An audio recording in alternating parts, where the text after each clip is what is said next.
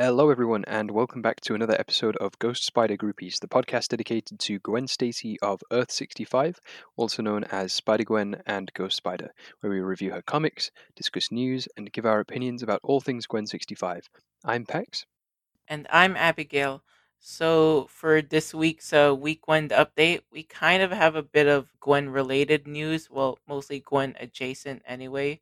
First of all, is that Spidey and His Amazing Friends is now airing on Disney Junior. It's featuring Peter, Miles, and Gwen as main cast members, and it's geared towards preschoolers. But if you want to see what that show's like, you can tune in to Disney Junior. Yeah, I think that sort of trio is becoming Marvel's go-to for spider stuff now since Into the Spider-Verse. Yeah, I guess you would call them the Trinity of the Spider Verse at this point. Yeah, I think there was a time where you would have had like people like Ben Riley or Jessica Drew or people on it, but yeah, no, I think Gwen sort of Into the Spider Verse sort of catapulted her into that spot, and yeah, I mean the design is very different on that show. Like they didn't make any changes to Pete or Miles's outfits, but like Gwen's got a completely different look Like, yeah, the from the black of neck her down. suit is now more navy. They put her a spider symbol like on her front. Yeah, maybe they were thinking like preschooler merchandise and stuff, where like you couldn't sell kids white, you couldn't sell parents white outfits for their kids pajamas and stuff. Um, Yeah, but wouldn't. I did see the toys. They do look pretty cool. Like they gave Gwen a motorbike or something. Yeah, they all have little vehicles in the show. Yeah, I think Yeah. that's neat. Yeah, it's only a little thing. It's like little shorts. It's just a series of little shorts. Is the It's sort of, like not very long episodes, like only a few minutes each. So yeah, I think it's a cool. It's cool that they're using this character still, at least in some places. Yeah. Because those kids who watch it, they'll grow up liking Spider Gwen. So in 20 years' time, we might have enough people to warrant an ongoing from Marvel. Yeah, which is good for us anyway. Yeah. Next up, we got colored preview pages for Dark Ages #1 by Tom Taylor with art by Iban Coelho.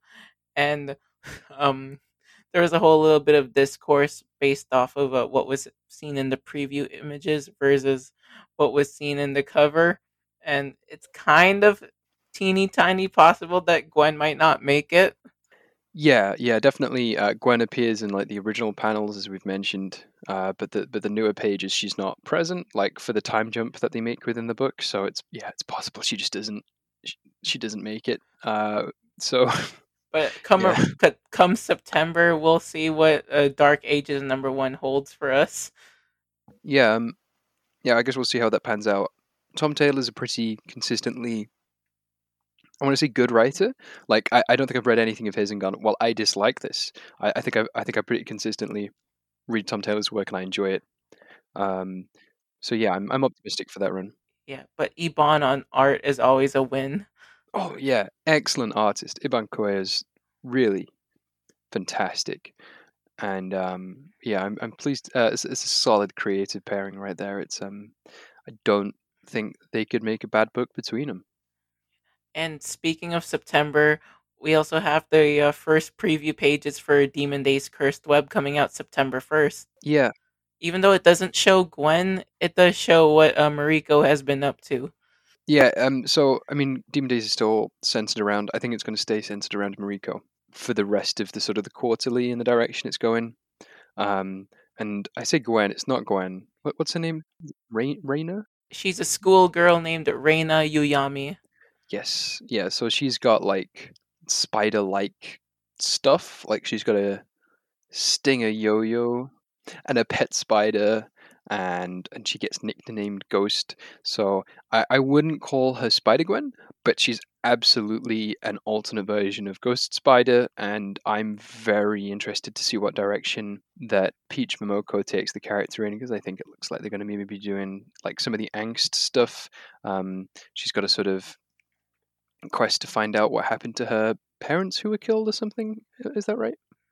Yeah, according to the little bio that Peach Momoko put on her Instagram, Yes. yeah, she's tracking down the Oni, you know, a Japanese demon that Yes. killed her parents. Yes. Yeah. So the Demon Days comic is centered around the sort of the back and forth between the Oni and the humans, and yeah, like the Oni are sort of allegorical for like nature and the environment from the couple of issues I've read in that run.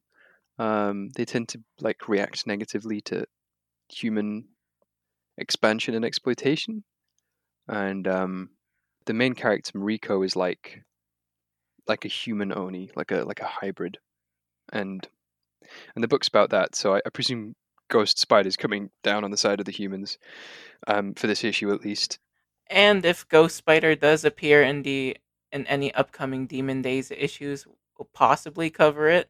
Not sure, but depends on how big of a role that she's going to play in future issues. Yeah, I hope Peach Momoko keeps is it Reina, right? Yeah, Reina, yeah. Reina on as a recurring sort of, I don't know, cast member, like what she's doing for Mystique and Wolverine the Wolf, Logan the Wolf, even. Yeah, I hope that's the direction they take that character in, because very very cool concept stuff that Peach Momoko has put out. Very cool stuff. Interested to see what happens with that. Yeah, me too. So, should we dive into our main event here? Absolutely, yeah. Let's do it. All right. So today we're reading The Life of Gwen Stacy, which is the final arc of the Jason Latour run. So last week we read Gwenom, where Gwen bonded with the Venom symbiote to exact revenge on Matt Murdock for her father's comatose state. And at the end of this fight, it resulted in Gwen being teleported to another dimension where she meets an alternate version of herself.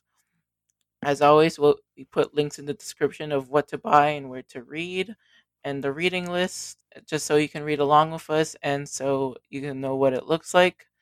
I think just with this one, it is important to note that like it runs directly on from Gwenom, which runs directly on from Predators. These three arcs, the last three arcs, the Spider Gwen run, are happening chronologically in a very tight time frame, and they cliffhanger into each other. So if you are just sort of listening to this episode on its own, or if you haven't read the other two arcs, whatever, it's just something to bear in mind. Yeah, because you really need to read previous arcs in order to make sense of the life of Gwen Stacy. Yeah, absolutely. So, should I start diving in right now? Yeah, let's do it. Let's do it. Right. So Gwen, under a dark cloud of emotion, finds herself in a diner on Earth 617 with the version of Gwen Stacy living there. She wonders if this is perhaps the same Gwen who died on the bridge and ponders whether or not to tell her. Overcome with frustration at the whole situation, Gwen 65 storms out of the diner while Gwen 617 follows, pleading with her to stay. Gwen 65 snarls that she doesn't belong in this reality and swings away, puzzling her counterpart with the use of we. Meanwhile, the Watcher of Earth 8 insists that they have to act to preserve the timelines from any drastic changes resulting from Gwen's darker turn or the sudden jump between dimensions that she made, much to the chagrin of Watcher 65, who thinks it's better to continue to not interfere. Seeking out Reed Richards, Gwen 65 scales the Baxter building, but its automated defense system electrifies and sends her flying. Gwen crash lands next to a dumpster with a newspaper reporting the death of Captain Stacy. Gwen 617 is visited by her version of Peter Parker, but she cancels her plans with him at the last minute. As Peter leaves, Gwen 65 reveals herself, having returned to talk more openly with her counterpart now. The two Gwens get hot dogs together, 65 emphasizing that they should not involve Peter. Explaining her situation, Gwen 65 says that she can't control her emotions with the venom in her skull. Gwen 617 explains that the death of her father has deeply affected her and that she has to resist the dark side too. Meeting Gwen 65 is like proof for her that there are different outcomes, that her life isn't so small after all. Gwen 65 laments that she didn't stay at her father's side and her current trapped situation in some kind of cruel purgatory. Gwen 617 furthers the point and compares their situation to Schrodinger's cat, where every moment we have hangs in the balance with infinite possibilities all tangled up, not knowing whether they'll end up as the dead cat. Back on Earth 65, Captain America visits George Stacy in hospital, saying that she still believes in Gwen and that she can still come home. Captain America also visits Matt Murdock, saying that S.H.I.E.L.D. has footage of him using his skills and powers and that his identity is revealed. The Gwens go to Tony Stark, who brings in Hank Pym, Ant-Man, with the theory of the multiverse and Captain America 65 method of punching holes through dimensions using thin spots in the membrane of the multiverse. They build a device that will let them move between dimensions together. The thin spot on Earth 617 is the spot for the fall from the George Washington Bridge. The Gwens make the trip together, offering each other words of advice and encouragement before Gwen 65 makes the jump, the portal carrying her back to Earth 65. Watcher 8 accuses the Morales Stacy siblings of Earth 8, Spider Boy and Spider Girl, of having been responsible for Gwen going missing in the multiverse and attempts to interrogate them. At this point, another alternate Gwen Stacy appears, older and bonded to a symbiote, and knocks the two out. The surprise alternate Gwen reveals that she is the Gwen from Earth 617, but older, now the greatest detective of her Earth, and that she is responsible for giving Gwen 65 the initial portal to Earth 617 back during her confrontation with Matt Murdock. Hinting at a council of Spider Totem Gwen Stacys, she leaves the now humbled Watchers with the message that change does not diminishes. Reformed and returned to her home dimension, Gwen 65 reveals her identity to J. Jonah Jameson to be published in the Daily Bugle. Gwen visits her father in the hospital while he sleeps, listening to his heartbeat, leaving the Venom symbiote spiders to track him. Uncle Ben and Aunt May argue over the vengeful advice that Ben gave to Gwen for her past fight with Murdoch. He stands by what he said and storms out of their home. MJ and Glory, now sleeping together, get the news that Gwen has revealed her secret identity and that she has called band practice with the Mary Janes. The band meets up together along with Reed Richards. Gwen is deeply concerned with the emotions she's been putting into the Venom symbiote and proving Murdoch's belief that power corrupts everyone is wrong. Gwen says that she needs to change now how she's acting to move away from the dark path she's on. Making them aware that Murdoch is still on the loose with her interdimensional web watch, they record a new song together as part of a plan to defeat him. Matt Murdock leaves behind his role as Kingpin for the Hand, who were very displeased with his reckless behavior. They send their ninja after him, and in a bloody fight he kills many of them. Gwen confronts the severely injured supervillain, and he explains that he stayed on Earth 65 thus far to teach Gwen more. She rebuffs him, saying that he could have acted to change the situation of being burdened with power, but he was free to give it up the whole time. Angry, he slashes at her in anger, but Gwen dodges and activates the track that the Mary Janes recorded and that Reed used technology to amplify. It blasts out loud enough to incapacitate Murdoch with his sensitive hearing. The sound and the catharsis of defeating Murdoch help Gwen and the Venoms to find their bond and balance. It morphs to resemble her original costume. Gwen snatches the web watch back and leaves him alone to the mercy of either S.H.I.E.L.D. or further hand reinforcements. With her identity public and Matt Murdock's threat subsided, Gwen hands herself into Jean DeWolf and the police. Her case goes to trial and receives widespread public attention. She hires Jennifer Hulk Walters, a wrestler, as her defense attorney.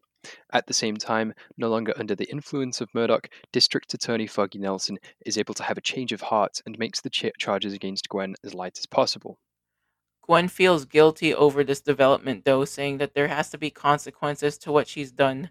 Jen exhorts Gwen to go easy on herself, saying that finding a jury of peers who could relate to her situation is impossible in a fair way. Subsequently, Gwen is handed a guilty verdict and is sent to a S.H.I.E.L.D. maximum security prison with other superpowered individuals. In order to keep them in line, all inmates have power suppressing shock collars and are subject to a brutal, oversized guard staff. Gwen bumps into several members of her rogues gallery, including Cindy Moon, who gives her the cold shoulder.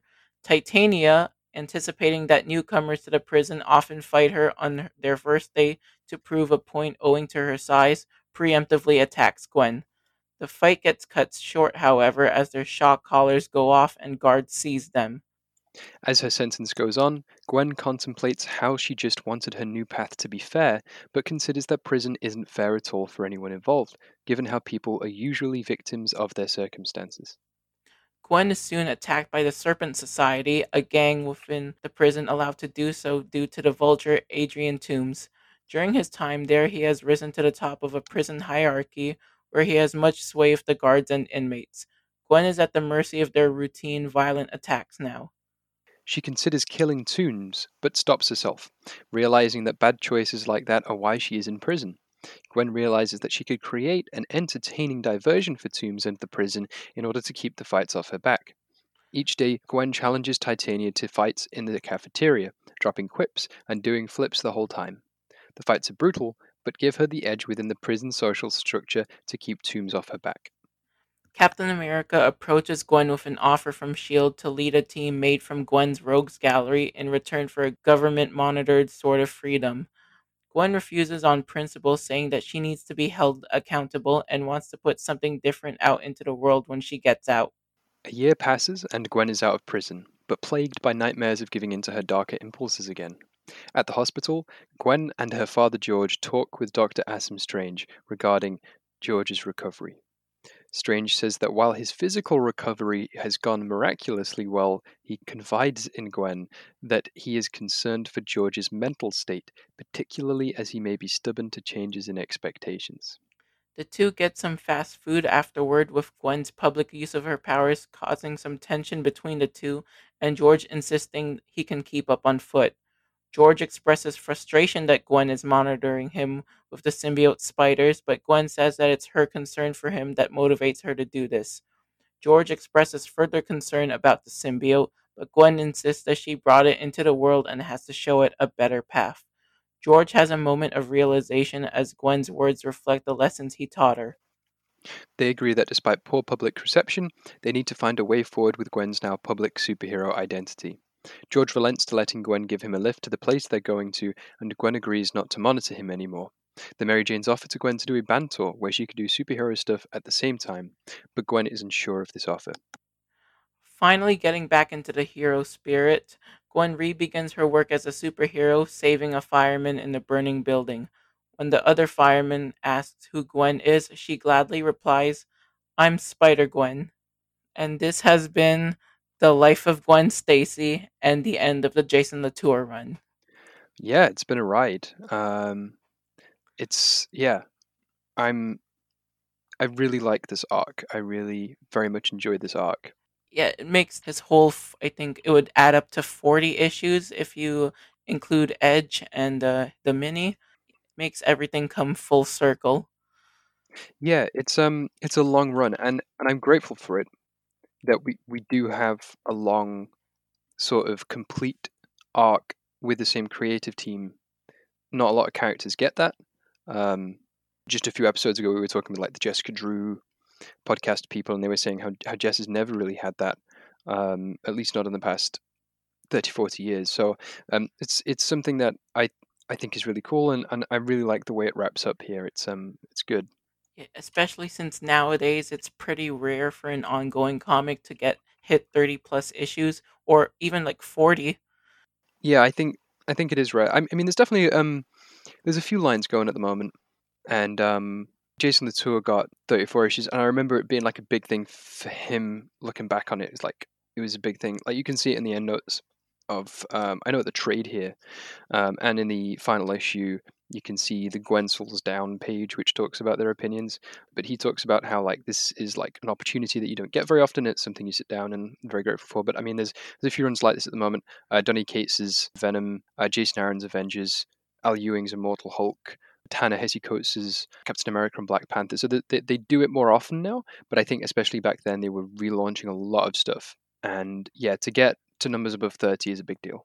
Yeah, especially if any sort of writer has their vision from beginning to end, every single detail has been plotted out and they know how it's going to end regardless whether or not if it's going to be canceled. It's ending on their own terms. Yeah, and it's really the creatively optimal way of going about it because I don't want to trash them too much. I think people do that a lot, and I don't want to devolve into just doing that. But um, DC and Marvel definitely do mess their writers and creative teams and stuff about quite a bit with all kinds of things. But particularly, I think the whole sort of situation where stuff can just sort of get cancelled, where you can be a writer and you just don't know if you're going to get 10 issues out of an ongoing. It's a rough situation. Which is why it's always very uplifting when creators say that this was intended how it was supposed to end, and that they're glad that they got to be on this journey for 30 plus issues. I think especially in light of how Maguire's run ended, this sort of whole it brings it home how important all of this sort of is to have really. I mean, even if Jason Latour and Robbie Rodriguez weren't great people, obviously I would prefer it with a different creative team to have had that many issues. And I think it's a shame that like when we do have a non-problematic creative team, like that doesn't have allegations against the creators, they don't get like a full run. And yeah, no, it's I'm yeah, but this is and it helps with I think reviewing it and looking at the arcs that they were going for, to see a sort of complete vision for this character. And it's not a closed off ending here. Like they clearly play. I think there's maybe three sort of different options they sort of leave for the next creative team to pick up in different places. They sort of toss out different ideas and leave different supporting cast arcs in sort of different places which could be picked up. So yeah, I think you know there was a lot to sort of praise about the sort of format that the comic book took in the end here. In the long run, it really helped it sort of to all pay off. And there's a lot of stuff here that I think like the stuff with Matt Murdock, especially we were speaking about like last week. That's stuff which they started setting up in Edge of Spider-Verse #2, and that took like a good, you know, 30, 40 issues to get around to doing. So, and it worked. It paid off in a meaningful and satisfying way.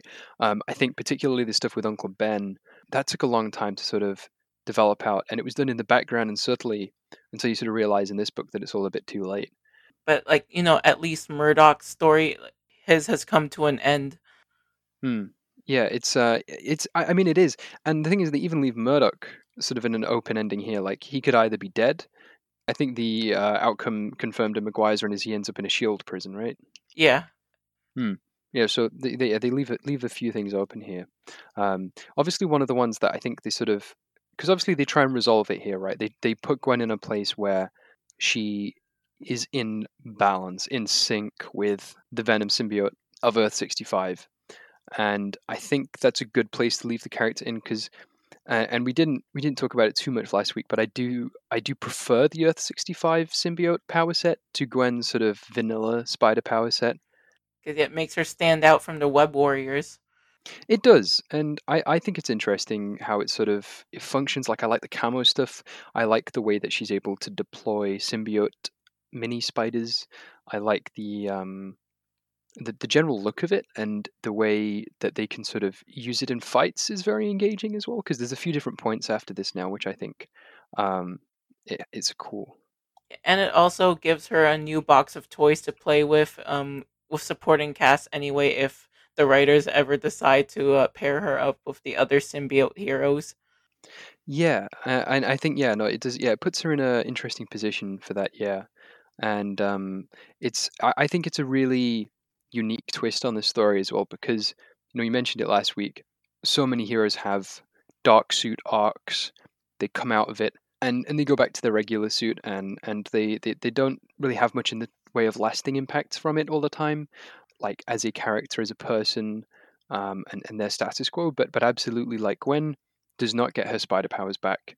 She still relies on the symbiote to use them, but what she's done is she's reached an emotionally more constructive place, and using that is able to better bond with the symbiote because the symbiote was never a morally negative thing. No, it's just acting on what Gwen's acting. Yeah, it wants what Gwen wants. So when it bonded to her in that moment of like extreme anger and pain and trauma, Gwen never really like sort of got pulled out of that loop, that sort of spiral, and she got stuck in it. And in this arc, we see with her, starting from the decision that she made not to kill Matt Murdock at the end of the last one, through to this sort of being pulled into Earth 617, where she's given time to reflect and time to think about, sort of contextualize what's happening to her as well. And in Gwen 617, who I think is pretty cool, and Gwen 65 are able to sort of give each other a interchange of sort of encouragement for their respective situations. Because obviously, Gwen 617's path would have ended up with her being tossed from the George Washington Bridge by the Green Goblin, presumably, because this looks like the sort of classic vanilla flavored Earth with sort of the Ditko era art style and stuff. So that would have presumably ended up with her getting killed. But through this encounter, she explores new things and she tries new things. And for Gwen 65, it's a grounding thing where she can more emotionally consider her path and her options, and how she doesn't have to give into those darker impulses. Seeing how Gwen 617 perseveres. Yeah, and I also have to add that even during the Maguire run, Maguire she um picks up on that plot point of the symbiote and starts writing more about you know their relationship between each other. Yeah, and I think there is a lot to explore there. Like that is a compelling dynamic, and the way that George Stacy frames it as a sort of like a pet or a dog somehow. Like he says she always wanted a dog. But no, it's not. It's her life partner. Right, like she's bonded to this thing and she created it and she has to look after it.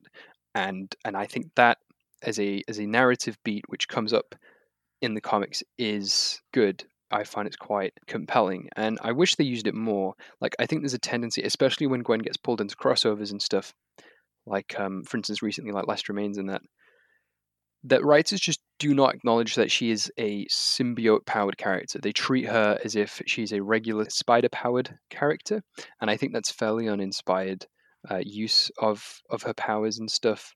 It's like using Miles Morales and Jessica Drew without having them use like bioelectric blast and stuff. Sometimes when they're in a fight and you have all these spider characters, they all just sort of look like they're doing the standard punch kick, and you're like you want to see them, just visually, the symbiote could be used to make Gwen stand out and to sort of acknowledge that character's ability there. But at least King in Black is where they do her right with her symbiote powers. Although we're still pretty unsure with that open ending. Yeah, I think, yeah, again, coming back around to sort of like, we have a whole arc now which would have involved this, where they explored it, that's been sort of left unfinished, which is a real shame. Yeah, no, I think Yeah, it's, because I feel like they did shortchange Maguire with leaving Ghost Spider up in the air with her fate, but I do appreciate how at least she had some parts of her vision realized that since she did have an end game in mind that she had since the beginning, and that got to be realized. yeah, I think in some way, yeah, some parts of it did get sort of, yeah, it's something, I guess. Yeah, but her stuff really is incredible. Yeah, no, it's good. It's good, and I'm looking forward to being able to discuss that for sure. It'll be a good time. Yeah, Yeah. So before we move on to more of our thoughts, we usually like to tally up our total in the Stacy swear jar so far. So she swears overall in this arc 5 times. yeah. This was a rough arc, to be fair. Yeah. So twice in number 31 when they were at the bridge after Gwen flips 617 off, she's like Gwen fucking Stacy and her stupid fucking speeches, which is kind of funny when you think about it cuz everyone's always calling out Gwen on her so-called dopey speeches. Yeah, that's the irony of it. There, it's Gwen getting frustrated at Gwen for doing Gwen things. Yeah. And then next in 32, she's like, the butt is that Murdoch has my stupid fucking web watch. And that's when she tells the Mary Janes the bad news of having to confront Murdoch for the final time. Right, right. And in 33, like while she's in prison getting dragged around by the guards and stuff, she was admonishing herself for being naive, for thinking that her trial would be fair. And she's like, I'm a shitty tourist. Oh yeah. She doesn't say it out loud, but that's just what she Yes. thinks. Yeah, I see it in the captions here. Yeah. And then the final time in this arc was in 34, where she was describing the first day she got her spider powers to George, since they were talking about dreams. She was, man, that first day, I really lost my shit.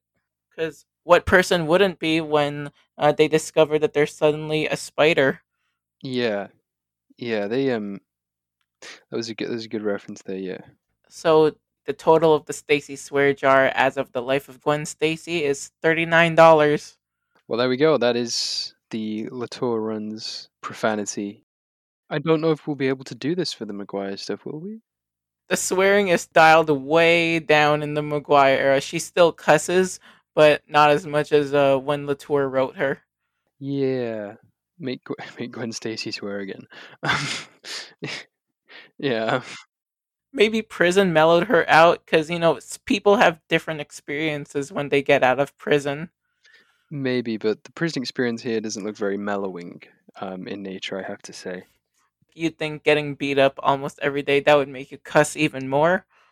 For sure, it doesn't seem like the kind of environment that would prompt somebody to cut back on cursing. But, different writers, different opinions of what they have about cussing. Yeah, I think maybe Maguire just to sort of Gwen's voice quite differently. Maybe that's more it. I think. Does that make sense? Yeah. Yeah. But anyway, next writer, make Gwen Stacy swear again. Yes, please. Yeah, I think that was a big sort of helps her dialogue to sort of stand out more on the page compared to other characters, I think, and it matches her sort of vibe and style more. Makes her more angsty because right now I think she's supposed to be like 20 now. Yeah, I think at the end of this arc, Gwen is now 20. Like, because she was what, like 19 for all the And other arcs, but she spends like what, at least a year in prison. and her trial was 6 months. The trial was 6 months. Yeah, so yeah, I think they don't necessarily like serve the full sentence, do they? Is that right? No, 'cause remember during her nightmare she was counting down the minutes of when she actually gets released from prison. Which is interesting because she's actually out of prison when she's having this nightmare. And I think this sort of it looms over this book that while Gwen has gained the mastery over her darker impulses, that they are still there. And the current situation with it feels conditional the way they talk about it here. Like the way Gwen says, the first things it learned in this world were my pain, no, were my anger and pain and confusion, but we're at peace now, and for as long as that lasts, it's my responsibility to show it a better way, with the idea that it's possible that it might not last, and they could go Yeah, all angsty again with it. because I think inner demons is something that people have forever. Like no matter how happy you are, you're always gonna have your demon.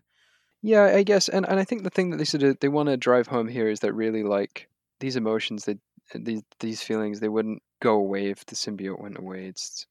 It's more that the more she sort of has the symbiote to use when they do get bad. Obviously the regular person can't go fight a whole police force, but Yeah, but no. Gwen can if she's upset enough. So, um, yeah, that's sort of the whole sort of angle with that, and I find that interesting. That sort of, and it does hang over even future comics after this. That Gwen sort of could sort of slip back into that mode almost.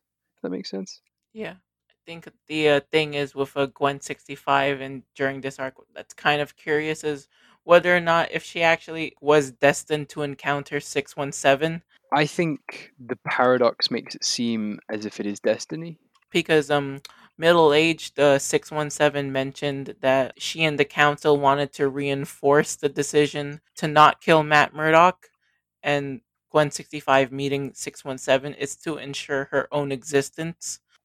Yeah, I think there's a couple of things going on there, like because obviously it's playing around with the idea of free will a bit, and that's sort of what Earth 8 and like the Earth 8 adjacent stuff is about. But like the way I see it is, if Gwen doesn't choose to save Matt Murdock, there, like if she chooses to kill him or let him be killed, that they wouldn't have teleported her to Earth 617. But once she does do that, she's in the right frame of mind to sort of emotionally like recover and accept new ideas and advice, whereas she wasn't in the headspace for that prior to that point. And they emphasize that like it was still her decision. Like they didn't do it before she killed Matt Murdock. They just did it when she chose not to. And at that point, then Gwen 617 can use this Gwen as the catalyst for her own existence and her own character development. So yeah, it sort of creates this loop that doesn't really. Again, I'm still not sure how everything lines up in time and space in this. It Yeah. really, it's all over the place. I think in the character bio for Gwen 617, it says in brackets enough time travel Latour. Yes, and yeah, I wouldn't want to see a return to the time travel aspect of Gwen's interdimensional stuff because it just doesn't. The internal logic of it isn't well laid out, I don't think, and it's a frustrating read. A lot of the time, yeah, not great. Time travel's a whole nother can of worms to deal with. Yeah, it is, and yeah, but the idea that you sort of have in the same arc, like a younger Gwen 617 and an older Gwen 617, is a lot to sort of wrap your head around, and they don't, yeah, again, they just don't really make the logic of that make sense. Yeah. But the biggie around this arc, well, the other biggie anyway, is that Gwen's going public with her secret identity. Like, do you think this was much better handled than when Peter Parker? Um, yeah, like it's clearly the direction they wanted to take the character in. They looked at the Gwen arc. They looked at a lot of the things they had Gwen do throughout this book, and the guilt that she has over Peter is still there. Like all the things she's done sort of wrong in this run, and sort of the internal narrative has to have some sort of consequence for that, I think. And with her identity becoming public, with her having this prison sentence, it's sort of like that debt to the narrative is paid, if that makes sense.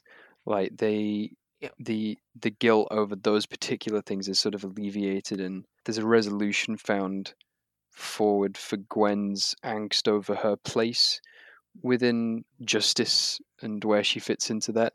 yeah. And if you look back at a little, initial point of revealing her secret identity was to get out of Murdoch's thumb, because if she goes public, then that means Murdoch's actions as Kingpin goes public too.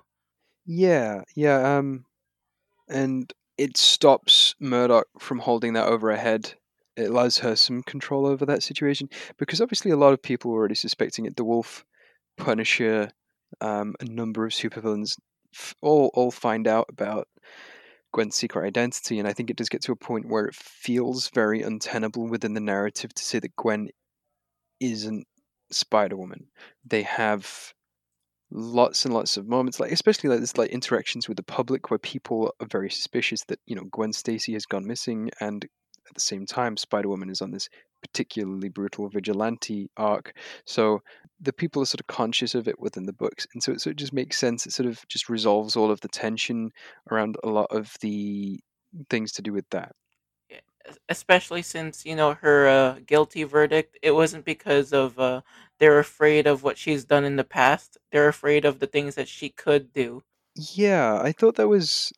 I think that was a sort of just a general vote of no confidence from the people largely in New York. They do not. Yeah, they want to see whether or not if she belongs in the streets just for now, and see what a year in prison for her. Yeah, I think even with the public identity stuff, even with having spent that time in prison, Gwen's relationship with the public at large is still in a. Yeah, it's still kind of strained. Like, Hmm. some people still support her in the Maguire era, but there are others who are still kind of leery around her. Yeah, the status quo stays in place where Gwen has to be conscious that her identity is public. The different reactions that people will have to that, and the different roadblocks that puts up to her as a superhero and as a regular person just living in the world. But at least this Gwen didn't have to sell a relationship to keep her identity intact. Yeah, that felt very. I think that is conceptually is very contrived. The way they did it with Peter Parker and Civil War, like this isn't like a reset to a status quo through some like magic stuff. This is a evolution of Gwen's status quo as a result of the choices that she is making within the book. And yeah, it puts her in an interesting place where she has a public identity, but she wants to continue superheroing. She no longer has the police on her back in the same way that she's had for all of these issues. No, And but it does give her friends and family targets on their backs. yeah, and I mean, it was already rough for them because basically all the supervillains knew who she Yeah, was. Um, but yeah, now it's. I think particularly we've seen more recently how that can go wrong, and yeah,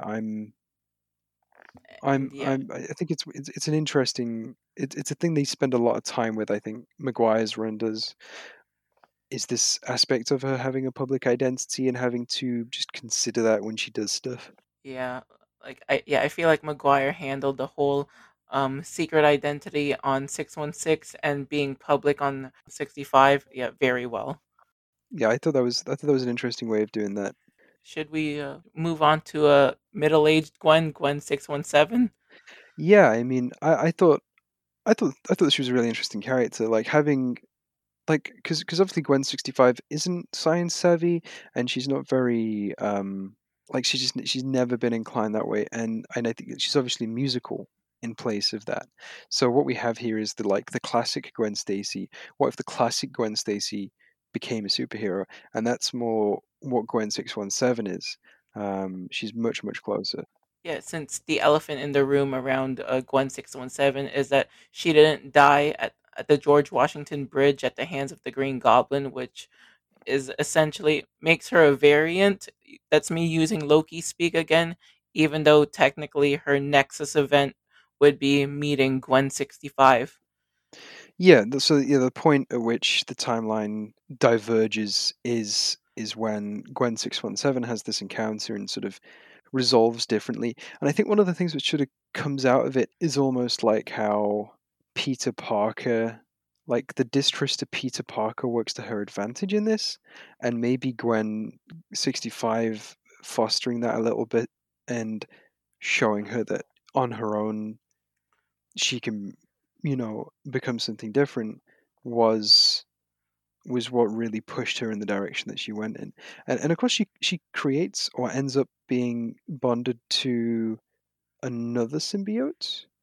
Yeah, it's made unclear whether or not if it's a Clintar like 616 or if this is just another lab grown version because that would have meant if this is a Clintar, then she would have to have evaded Goblin long enough for Peter to bring the original Venom symbiote to Earth.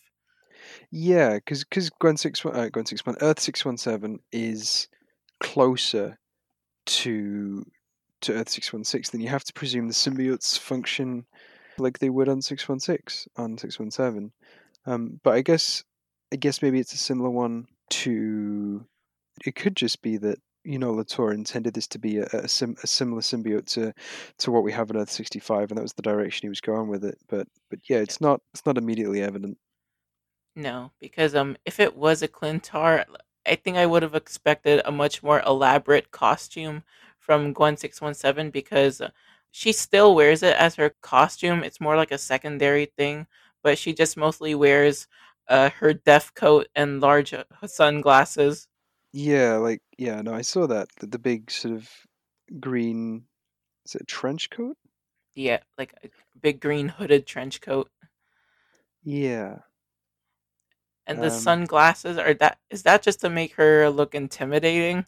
I don't know. Maybe it's a similar thing like what Jessica Drew had going on with the biker outfit, where she has a big pair of sunglasses as well. Probably. But like interesting choice of wardrobe for Gwen 617. Yeah, it's an interesting look, and I think like it's also a way of saying that this is the direction Gwen 65 could go in, as being a sort of symbiote bonded detective. Like I absolutely think that is something Gwen 65 could do, and wouldn't be out of character at least. So yeah, a lot of what they're doing here is just sort of talking about what in this arc is sort of what direction Gwen could now go in after having now sort of resolved to do better and having spent time trying to prove it to people that she wants to do better. Um, how exactly she does that? I kind of want to circle back to when the two first met each other during the diner scene when 617 was concerned that 65 was her clone Right. because she was mentioning about her semester with Miles Warren, how everything was just centered around cloning. And then Yeah. Gwen just referred to Miles later as her creepy biology professor. Yeah. So I'm kind of thinking that Do you think 617 was also leery around this dimension's Miles Warren? Yeah, I mean, you have to imagine that the sort of the 616 plot line where Miles Warren is somebody who clones Gwen and Pete and is sort of madly in love with Gwen in a sort of wholly inappropriate relationship. Because she was like, "Please don't be my clone." Yeah, yeah. Well, bad news for her down the line, I guess. But there are. But even though she's not a clone, she's essentially a variant, and Gwen 617 hinted at other variants of herself, which formed the Council of Spider Gwens, as I'm colloquially calling it. Yeah, I thought that was interesting. Like I think they play it up a little bit and then they dial it down. Like she sort of like goes back and says, "Well, it's more like we meet for brunch and stuff," but there is this sort of implied existence of more than one Spider Totem Gwen Stacy out there in the multiverse, and that they network and they meet up and stuff. So Because the only yeah, two known members of the council are 617 and 8, since Charlotte and Max mentioned that they show up on their doorstep all the time. yeah. I think eight is implied as being part of it as well for sure. I think I think what was interesting was the sort of because obviously this is a retcon in like there were no spider powered Gwen Stacy's 5 years before this was written.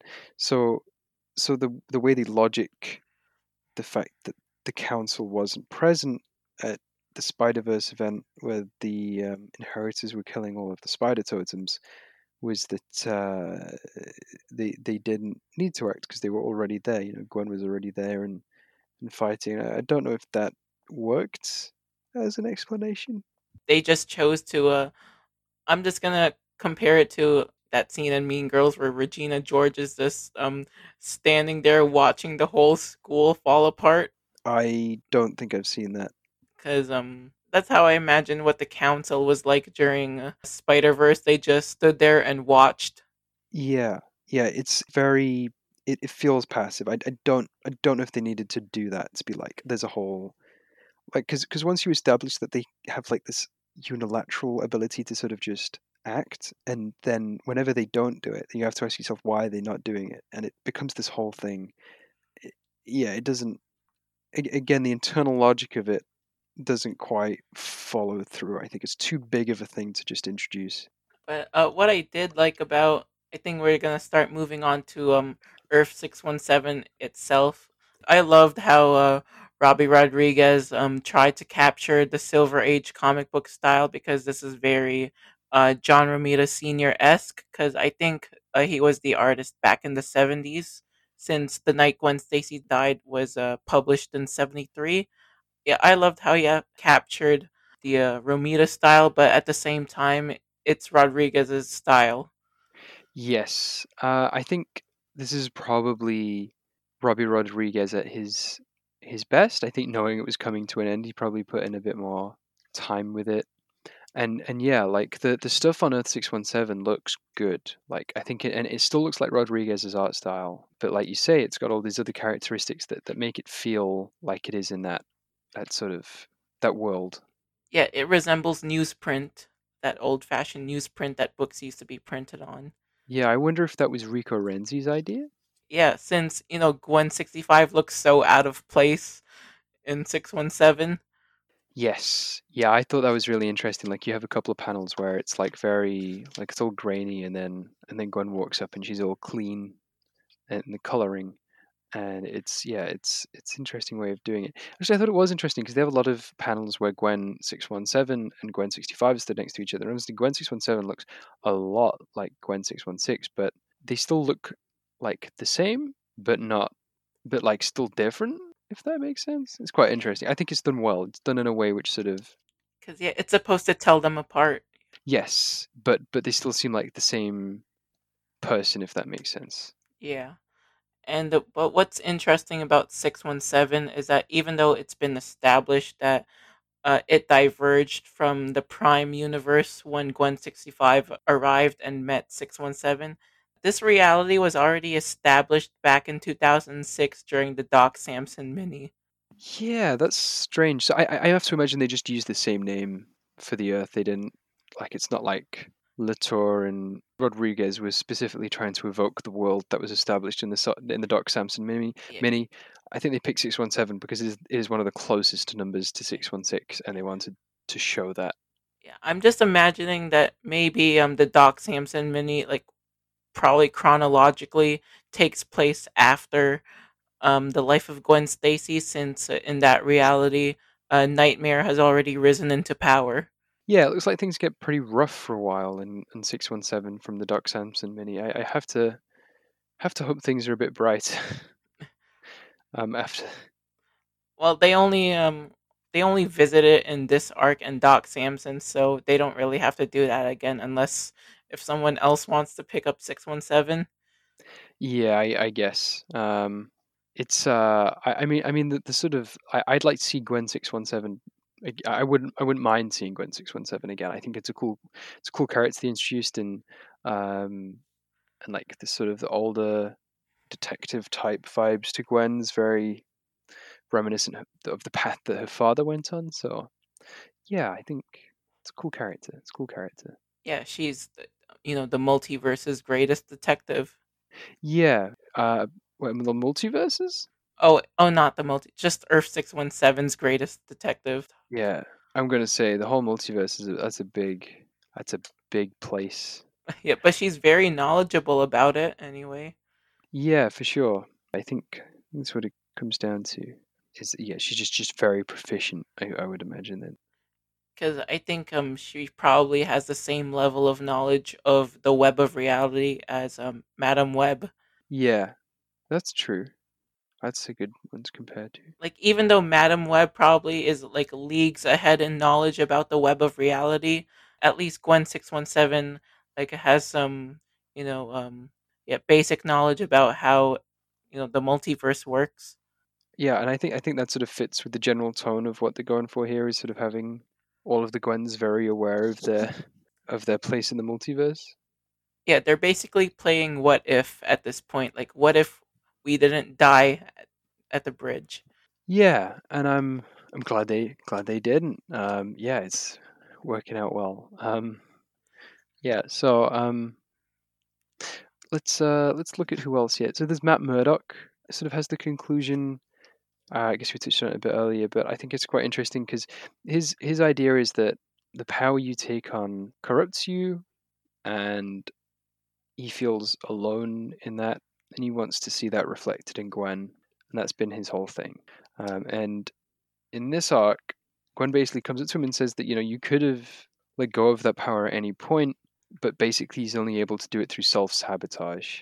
And like a lot of the stuff he's doing is essentially self sabotage. It is sort of like he hints at Gwen the weaknesses in the Venom symbiote.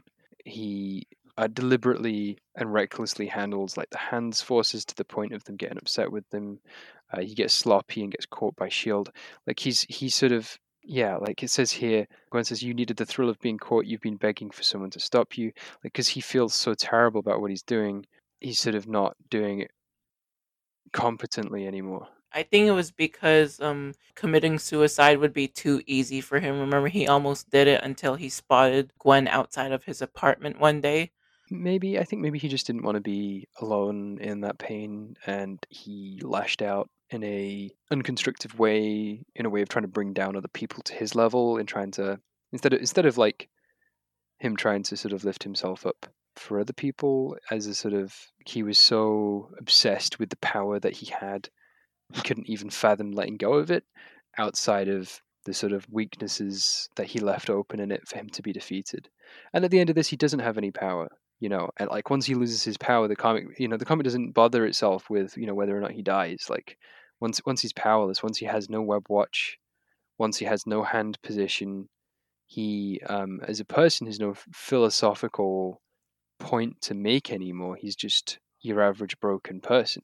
And sort of, like Gwen 2 also loses a lot, but instead of it being this unconstructive sort of self sabotage approach, Gwen sort of has a controlled fall from, like, she sort of relinquishes her freedom and stuff willingly, and tries to think very conscientiously about how she can use her powers and how she should limit them. and does it that way, and that works out in her favor better.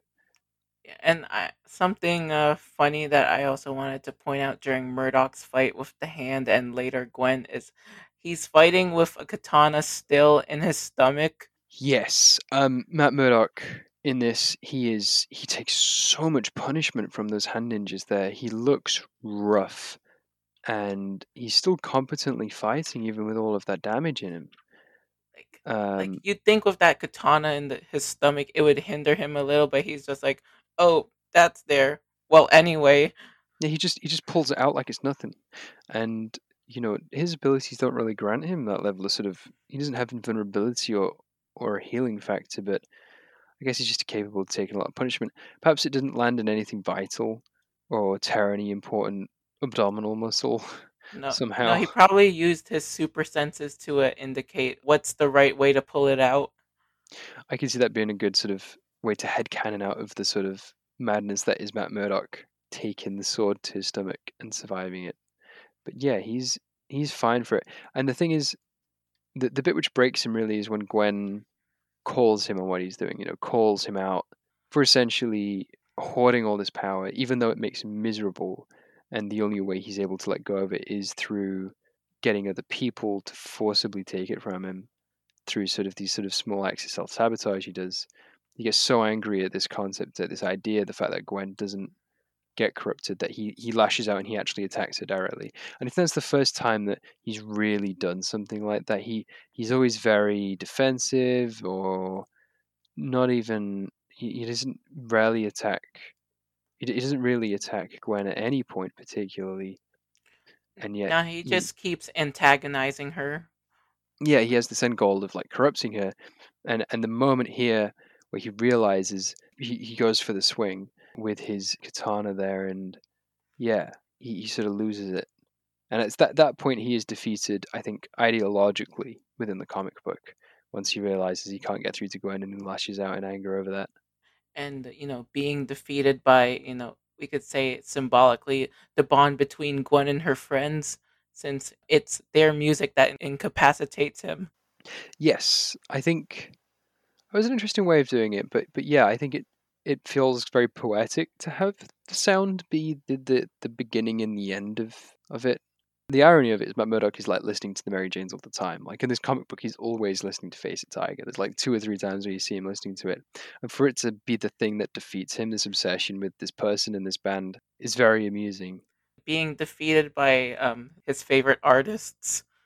Yeah, that's a raw deal. And the way that at the very moment that Matt Murdock is defeated, so Gwen sort of finds that balance with the symbiote, and it morphs back into her original outfit. That's the first thing she does with it once she's sort of back in rhythm with it. She has it morph back into her original outfit, and yeah, I think that was an interesting choice. Personally, I really prefer the Gwenom look, but yeah, we're very much back to the standard look here. Yeah, but in McGuire's run, from time to time she'll relapse into her Gwenom look only when the situation calls for it. Yeah, I love it when that happens. Yeah, it's always really cool when the Gwenom stuff sort of comes out in the Maguire run. But yeah, that's gonna be something that we're gonna be exploring for the next few weeks anyway. So Yes, I am excited. Yep, for sure.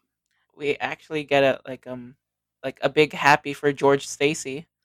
Yes, he was out of action for the Gwenom arc, but he's back at the end here, and he's not a police officer anymore. He does want Gwen to, well, he does want to support Gwen in her superhero stuff, and there's this concern from Doctor Strange that he would like push himself too far. Isn't his exact line at the risk of sounding like a crystal polishing quack? Yeah, yeah, a bit of a jab at his alternate self, but um, yeah. So he says his spirit is what concerns him. 'Cause I think after almost getting killed by a giant rhino, Yes, that yeah, and yeah. I mean, it's really rough for George Stacy. And as Doctor Awesome Strange's speech that he gives is really good because he talks about how George is very resilient. He's very tough. It's possibly why he survived so well, how he's physically recovered so well. But patients like him can cling too tightly to that sense of self, to who they believe they are expected to be. nothing will put him back in this hospital faster than trying to live up to those expectations. If you want him to be at his best moving forward, you have to realize that your expectations must change. And I think philosophically, that's good stuff. And it fits in with the theme that this is different. This is an evolution of these characters that they are trying to change and adapt to their trauma and their circumstances in constructive ways.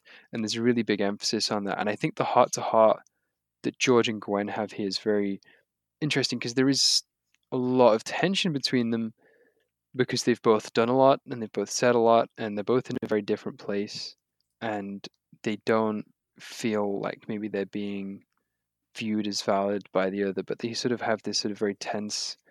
They work it out on the way to getting food, but yeah, and in the end, I'm really glad because they acknowledge each other's sort of perspective quite well there, and yeah, Yeah, I'm George is in a much better place than where he was at the start of this comic for sure. yeah. It's always very touching whenever the writer like pairs George and Gwen together, like with their father-daughter relationship. Like, yeah, it's always so touching. Yeah, it's the emotional core of this book, and I think after having like maybe 6 or 7 issues where he's essentially just in a hospital bed, this is welcome. It's to have the last issue essentially be one long conversation between George and Gwen, I think was the right decision. Um, And even during the Maguire run, there's more moments of George and Gwen together since, yes, according to Maguire, it was one of her favorite things to write, other yeah, than Gwen not having to do laundry anymore. yeah, no, absolutely, and I think, yeah, I mean the laundry thing's funny, but um, like Gwen and George's relationship being the sort of this father daughter dynamic being the emotional core of this comic book does carry through in Maguire's era quite well. And yeah, no, I like you say, it's always good when the writers pair these two up because they do have, and it comes through in the book, they do have a very genuine care and concern for each other that conflicts with what they do as people, and that creates a really interesting tension for those two characters that drives these conversations. Even back during in the Wolverine annual when George was unaware that Gwen and Laura switched bodies, he still saw Gwen as Gwen. Yeah, no, he's still very supportive in that, and I think like even Tom Taylor writing George Stacy was really good in that. Yeah, he's a nice guy. He's a really nice chap. Like even even as a police captain, he was still very sort of like focused on the ethics of it and whether or not he was doing the right thing, which is sort of why he quits in the end, really, right? Because he was doing the wrong thing as being a police captain, and I think the his resolution here and this sort of very because it feels angsty, and it is, but it's also kind of hopeful at the same time. And I think, being able to acknowledge that trauma and that pain in each other is like, yeah, it's really nice. It's a really nice issue. I would say number 34 is probably one of my favorite Spider-Gwen issues. It's yeah, it's really good stuff. Who else do we get? We got more of the Mary Janes. Yes, yeah. So this is the arc where they confirm Mary Jane and Glory in an intimate relationship, which is, great for them, good for them. We love to see Yes. it. Unfortunately, it's still sort of kept in the B plot of the book. It's still done in the panels, and never really like said out loud very often. But yeah, the Mary Janes come back and they coordinate to help with that plan against Matt Murdock, and they all hug, sort of. And yeah, I think the conversation they have is a lot of Gwen monologuing. There's not a lot of input from them here, like there was in the last conversation at the when they spoke. No, their last conversation in 34 was just a flashback to proposing to Gwen that they go on world tour, but Gwen's not up to it. Yeah, yeah, one of those things. Because, they're still being supportive about Gwen's superhero career. Yeah, they are. I don't, even when like MJ was suspecting it and getting annoyed about it, I do think that generally speaking, on the whole, they never resented Gwen for her decision as a superhero. It was never something they didn't want her to do. There's obviously complications with it, and they were always worried about those. But as a concept, Gwen being a superhero, I don't think is a problem for them in the way that it is a problem for Captain Stacy. There isn't the same tension there. It's a different kind of one, and it tends to revolve more around the commitment, the time commitment to each other, and the band more broadly. That tends to be where they sort of have some tension there, and I think a lot about just being able to have Gwen like monologue and talk about her feelings with them is very cathartic, because obviously she was holding all of that back up until this point, and they're more than happy to help her and stuff. And it's, yeah, it's just nice to have them, like, be able to know what Gwen's going through for the first time properly within this book. It's a nice thing to have there, I think. And as we get into McGuire's run later on, the band is still like more or less supportive of Gwen's superhero career going public. Well, Betty and Glory are supportive, but MJ on the other hand, Yeah, I yeah, think we can get into that one when we get to that. yeah, Yeah, that's something there. yeah, it's a complete 180. Yeah, Yeah, yeah, it's Maguire wrote MJ very differently, but yeah, like Latour's MJ is very much, I think, more supportive. The character's more more inclined to sort of validate Gwen, which I think I prefer that in a lot of places. The way it's used here, at least. Although she's used very differently in Maguire's run. yeah. But Yeah, we'll get to that part when we get to it. yeah, we will. Yeah, we also had sort of the last panels of Uncle Ben in this, where he's having a fight with Aunt May, and essentially it appears that Aunt May has disagreed with what he said to Gwen about killing Matt Murdock in the last arc, but he stands by it, and he's clearly very angry and bitter about it, and he storms out the house. That's the last time we see and hear from Uncle Ben and Aunt May in the Spider-Gwen comics and in the Ghost Spider comics, which is a pretty dark ending for that character, I think, to sort of leave it on that note, that he is very much, and I think remains embittered by what happened to Peter, and by the whole situation with the justice system after that fact, and the whole situation with Gwen having this power. And yeah, it's done a number on him, and it's a slow burn. It's sort of something they build on from the very first arc of this comic, and it ends poorly for him. I think Uncle Ben is very much, Uncle Ben and Aunt May are very much a losing party, a losing sort of group out of all of the sort of Spider Gwen main cast, if that makes sense. Yeah, but I feel like they got some sort of consolation since Murdoch's out of the picture now. Yeah, I guess they have that. I don't know if that's an emotionally constructive thing to have. I guess the danger going away is good. But like again, indulging that vengeance for Uncle Ben, I don't know if that would be a great thing. No. Yeah. But anyway, it was, their decision to drop the Parkers in order to make room for other people that haven't showed up in a while. So, Yeah, I mean, it's if it's mostly, I'd say it's more or less complete. It's obviously something which could have more development, but I think what we have of Uncle Ben and Aunt May is it's a complete arc for Uncle Ben there, and a resolution to Aunt May and Gwen's relationship sort of happened a good 20 odd issues ago. So I don't feel like we need them back in the comic. It would be my preference that they do properly flesh out what's happened to them, but it's not essential. I don't think it's fine. I think, like you say, there's other characters as well that they can spend time on. yeah. And we also got who else? A look at interesting choices for the Shield prisoners. Yes, I thought the prison stuff was very interesting because they're able to use a lot of the villains they've introduced at once. We get Cindy 65, who sort of doesn't really want to have anything to do with Gwen.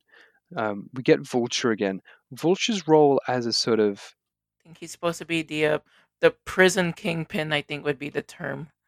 yeah, he is, and he's very much at the top of the food chain, which is different for a Vulture, I guess. But yeah, he's very manipulative, and I think maybe he plays on boredom. Maybe, like, is he playing on, like, I don't know. Because I think the one of the rules of prison is that if you want to survive, You also have to get on the king pins or queen pins, depends on who's the boss. Their good graces, or else. Yeah, yeah. There's a limit to it though, isn't there? Where with all of these fights that Gwen has with Titania, it means that Vulture's not is able to properly orchestrate these violent attacks, and I have to wonder if like he's very influential, but he's not at the point where he's able to be authoritative or dictatorial with that power. He is more just very, very influential. And I kind of find it weird that they use other villains from People's Rogues, like Diamondback, who's a Captain America villain, and then Titania, who's a She-Hulk villain. Yeah, I thought Titania was interesting with the way they use that character. It's definitely more as a comedy thing. And this version of Titania is different from her 616 counterpart, since her Prime counterpart doesn't have those metal arms. Yeah, I think it was a cool design. Let me have a look here. Like, yeah, pink hair, two metal arms. Yeah, it's definitely it's a really unique look, I think, and yeah, Yeah, it seems like based on Cindy's dialogue that she's the biggest bully of the prison. yeah, I thought it was she's the biggest person in the prison at least. Yeah, that's another rule of surviving prison. You want to publicly humiliate and take out the biggest bully in the prison just so the others can respect you. Yeah, at least that trope comes up so much that they sort of felt the need to make fun of it here, and it being this thing where the idea that it's happened so much to Titania, this trope just keeps happening, that she's now just got this preemptive anger that she levels at anybody who just enters the prison is very amusing. I think it's sad, but Yeah, but you would think that eventually Titania would get bored of beating up new prisoners. maybe if she keeps getting beat up, if it keeps happening, then she's got to sort of keep up, sort of dishing out the pain, I guess, which is funny, but it's sad. I guess that she just wants to keep up appearances as the biggest bully. Yeah, yeah, and she does get a hard time, I guess, in the end with what Gwen does. Definitely, yeah. But we will see more of Titania media wise in Disney Plus's She Hulk next year, portrayed by Jamila Jamil. Yes, look forward to that. Very interesting casting. Very much look forward to seeing what they do with that. And then a very, very interesting, I keep saying interesting, but Oh, it is. like it's It's fun to interesting. point out that Hmm. Cindy, Felicia, Punisher, Logan, and Kitty, they've all been considered by Captain America and Director Carter for a Suicide Squad style team. Yeah, honestly, I really, really like this concept. The idea of having a team of Gwen's rogues gallery that she has to be sort of like the Rick Flag type enforcer for. Very interesting and like such a great concept. They really just threw it out there at the end here and then immediately sort of pulled back on it. But I think they put that in place on the off chance that the next person who took over this book, whether or not they wanted to use that and have it be a book where Gwen teams up with those rogues and stuff. Obviously, not the direction they went in, but personally, I'd love to see that. What an idea that is! That'd have been fun.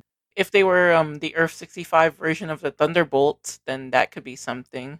Yeah, it's I haven't read any Thunderbolts, I'm afraid, but yeah, it does feel in that same vein of having a team of villains sort of working together and teaming up, and it's a more motley crew. It's more I don't want to say disposable. It's more smaller, lower tier characters. But I kind of find it unusual how Craven wasn't one of the inmates or one of the people considered for, um, I'm just going to call it the team. Yeah, he wasn't captured. He did the thing back in Weapon of Choice, and he made it out fine. He didn't get arrested. He did his debt to Punisher and just went off and lived his mansion life. Presumably, it's why he didn't make the cut here. Or since, to our knowledge, Felicia Hardy doesn't have her bad luck powers, and yet she's considered for the team. Yeah, I mean, maybe she's just They like how she fights. yeah, and there's that like skill set that she has with the thieving, that like world class thief. The designated pickpocket. Yeah, like she'd be able to do a lot of sneaky stuff that maybe the other people on this team, Cindy's more of what, like cerebral character. Punisher, Logan, and Kitty are all brawlers. Cindy's the brain, Felicia's the pickpocket, Punisher's the guns. Logan and Kitty are the brutalizers. Yeah, yeah, and I like I'd be interested to see how those personalities play off each other as well. I think there'd be a lot of infighting, Yeah, yeah, fun and fighting though. but yeah, pretty interesting concept to see if they decide to revisit Earth 65. Yeah, honestly, all the stuff that happens in the prison, it feels like they could have done a whole arc along that just Gwen being in that prison and all of the internal politics of it. Felt like they rushed through that time jump there, maybe. But I think since this ended on Latour's own terms, like, who are we to say no? Yeah, I guess that's what he sort of wanted to do. So, but I'd love to see. There's a lot of stuff that happens in the prison that I would like to see fleshed out more of. I want to see more of this rogues gallery. Want to see more of sort of the concepts they're playing around with, and definitely some of the stuff they touch upon. Like I really like that bit where Gwen reflects upon how they're very much victims of circumstances, and the idea that her prison sentence could ever have been fair for the conditions of what the prison is like and what most prisons share qualities with. It isn't fair or kind or like and she sort of reflects on that a little bit, and I thought that was quite there was a really sort of interesting message to put in there and quite compelling really with the way they use these characters and introduce the justice system overall, because they spend a lot of time with the cops obviously, but this is the first time they've actually gone to prison proper and really think about that. So I'm glad they had that in there. Was there anything else on the list that we needed to address? Um, I mean, I'm happy with that and what we've discussed there. If you wanted to move on, that's okay. Unless you wanted to talk more about. Like our whole retrospective? Yeah, our retrospective here. So our big sort of concluding thoughts, really. Yeah. So this is the last arc of, like as we've said, of the Latour, Rodriguez, Renzi creative teams. Did we say 40 issues, 39 issues? It's 40. You got Edge, the mini, Hmm. and then this whole thing. Yeah. Okay. Okay. So all of that, and it's a lot, and it's the end of an era. It's the end of a sort of, I think, pretty much all these character arcs sort of have a resolution here, and there's a lot to reflect on. But yeah, and overall, it's been good. There's a lot of specific arcs that take a long time to come together. We've mentioned Matt Murdock. The symbiote's a really sort of big example of it. Stuff like the Punisher. Yeah, and also Gwen coming to terms with her power loss. Yeah, Gwen coming to terms with power loss. Gwen coming to terms with her guilt and trying to work out constructive ways to direct her sense of responsibility, and all of that takes time, and they took their time with it. And I get the feeling that at least from the start of Greater Power, they knew that they would have this much time, and they considered a lot of this and just sort of started layering it in. And I think it pays off in a really satisfying way. I like and really enjoy rereading pretty much every single one of these arcs, with the exception of Sitting in a Tree.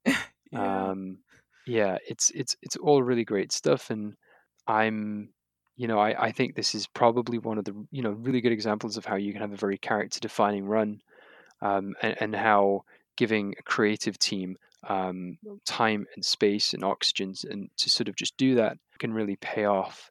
I think the payoff in the last couple of arcs has been great, and to have that sort of catharsis for all of these things going off has been really satisfying. It's good stuff, and particularly the degree to which the characters change is very notable, because you can have 34 issues of an ongoing for a character and they just won't change. They'll just do a like a new arc, new villain, rinse and repeat a few times, and they'll end up in the same status quo, and without a meaningful evolution to how a character views their place in the world and to their material and practical conditions within that world resulting from the choices they're making. um, I find a lot of these stories to be quite unsatisfying. A lot of like the really, really big comic book lines, very, very popular characters that have been around 60 years, often end up like that, where you read an arc and nothing changes, and you read an arc and the character doesn't meaningfully or substantially change. That is not the case with the Spider-Gwen run.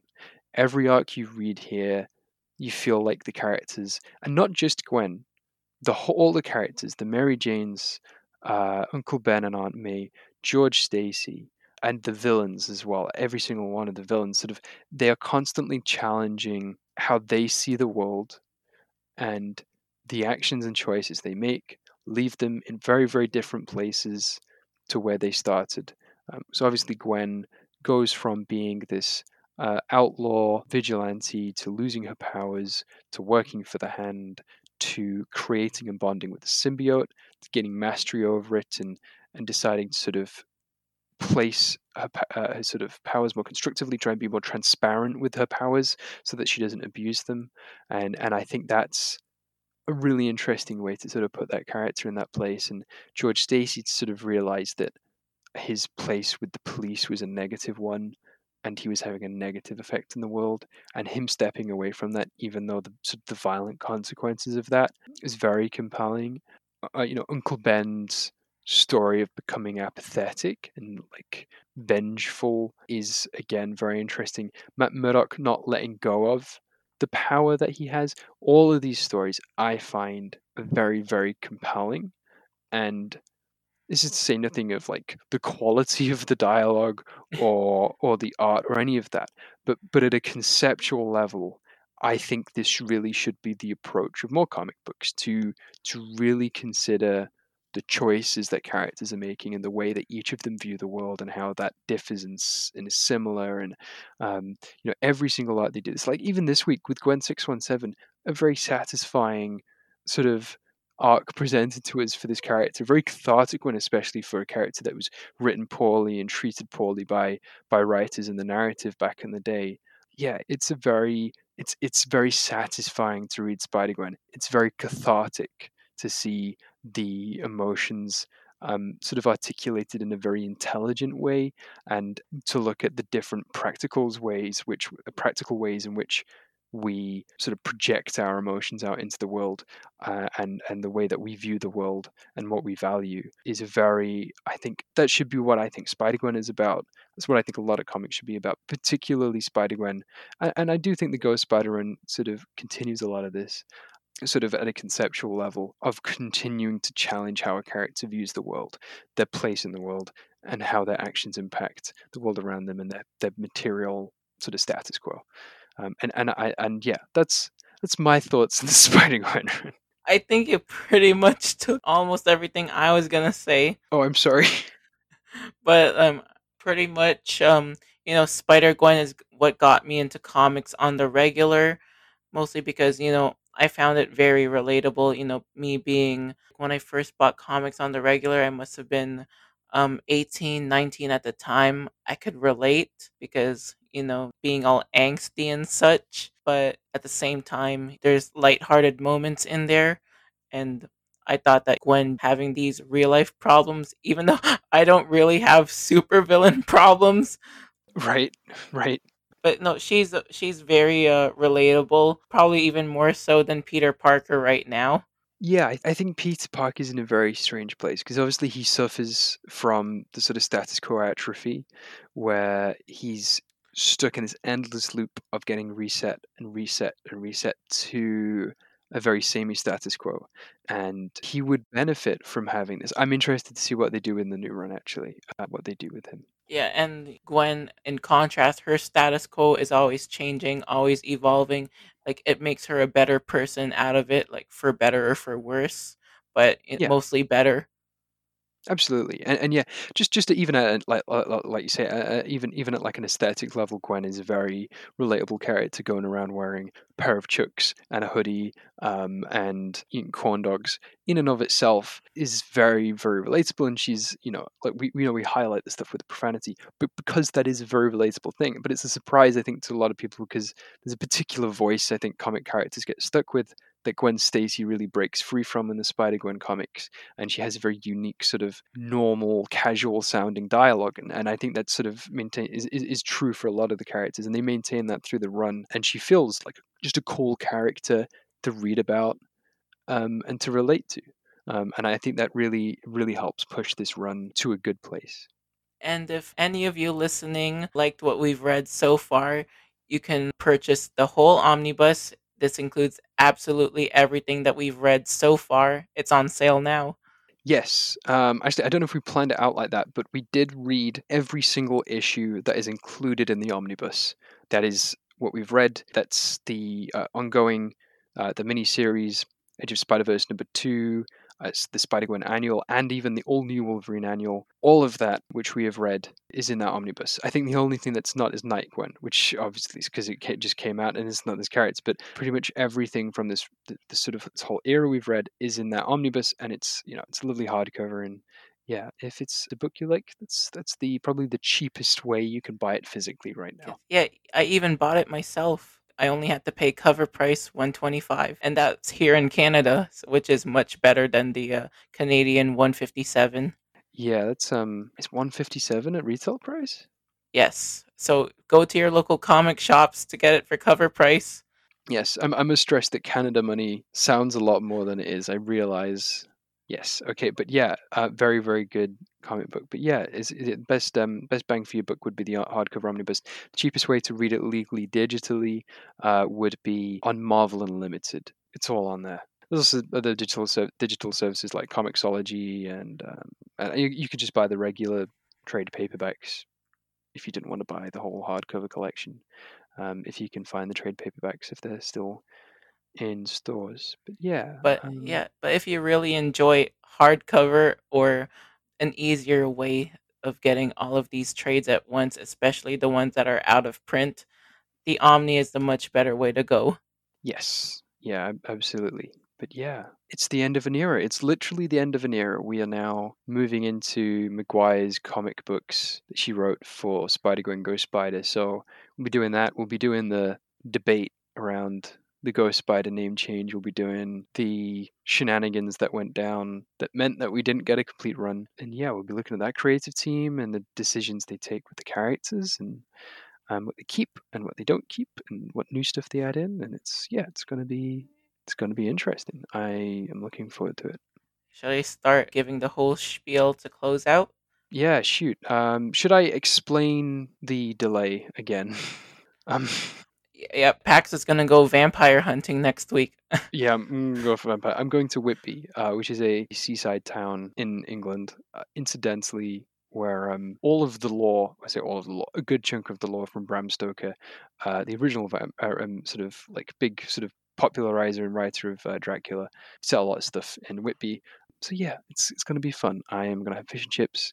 I am going to walk around creepy old ruined abbeys and take boat tours and think about the vampires. Yeah, But how funny you're gonna go attempt to find a vampire, since next episode will be all about cosmic vampire conflict, since we're gonna be reading Spider-Geddon. That's just me sounding metal. right. Yeah, I'll bring home an inheritor. That's what I'm gonna do. Just don't die when you capture that inheritor. I hope not. I will bring garlic bread to defend myself with, so I'll be fine. But yeah, But it's yeah, gonna be good. But yeah, that does mean I will be away for a week. Does mean that we're gonna have a delay again. I'm sorry. but it's okay. So yeah, we'll next episode we'll be reading Spider-Geddon. This is actually the tie-in issues. It's the first 4 issues of the Spider-Gwen Ghost Spider run, the beginning of the Sean Maguire era. Yeah, so we won't be reading the main Spider-Geddon event. At least not next episode. We may do it somewhere down the line. Like, we might This reference some plot points, but we'll probably won't do the full thing until much later. Yeah, we'll obviously give any. There's not many, but if there are any details which come up which need clarifying, we'll cover those. But by and large, this is a fairly self-contained arc. It occurs mostly on its own Earth.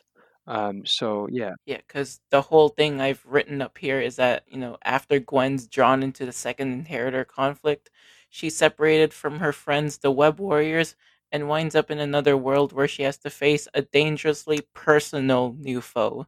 yes, absolutely, yeah, very. I look forward to seeing that. It's going to be a familiar face that you all probably might be familiar with. Uh-huh.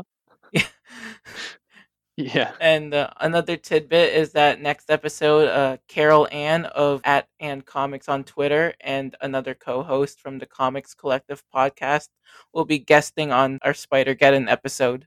Yes, super pleased to be having Carol Ann on. That's going to be great. Yeah, it's Yes. going to be exciting to have her on. Very, very cool person, famous on comic Twitter, and excellent poster. And yeah, very, very, very, very much looking forward to that. It's going to be good.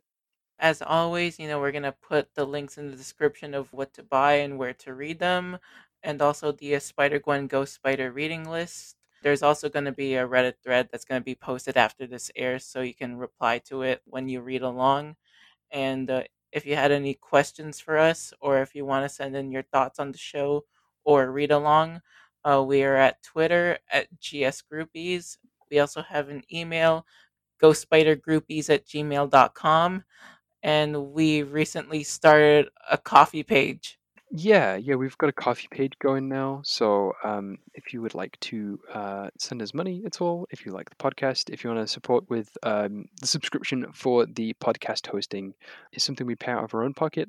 We do not make money from any other aspect of this. So if you donate to us on coffee, that would go towards paying for that subscription.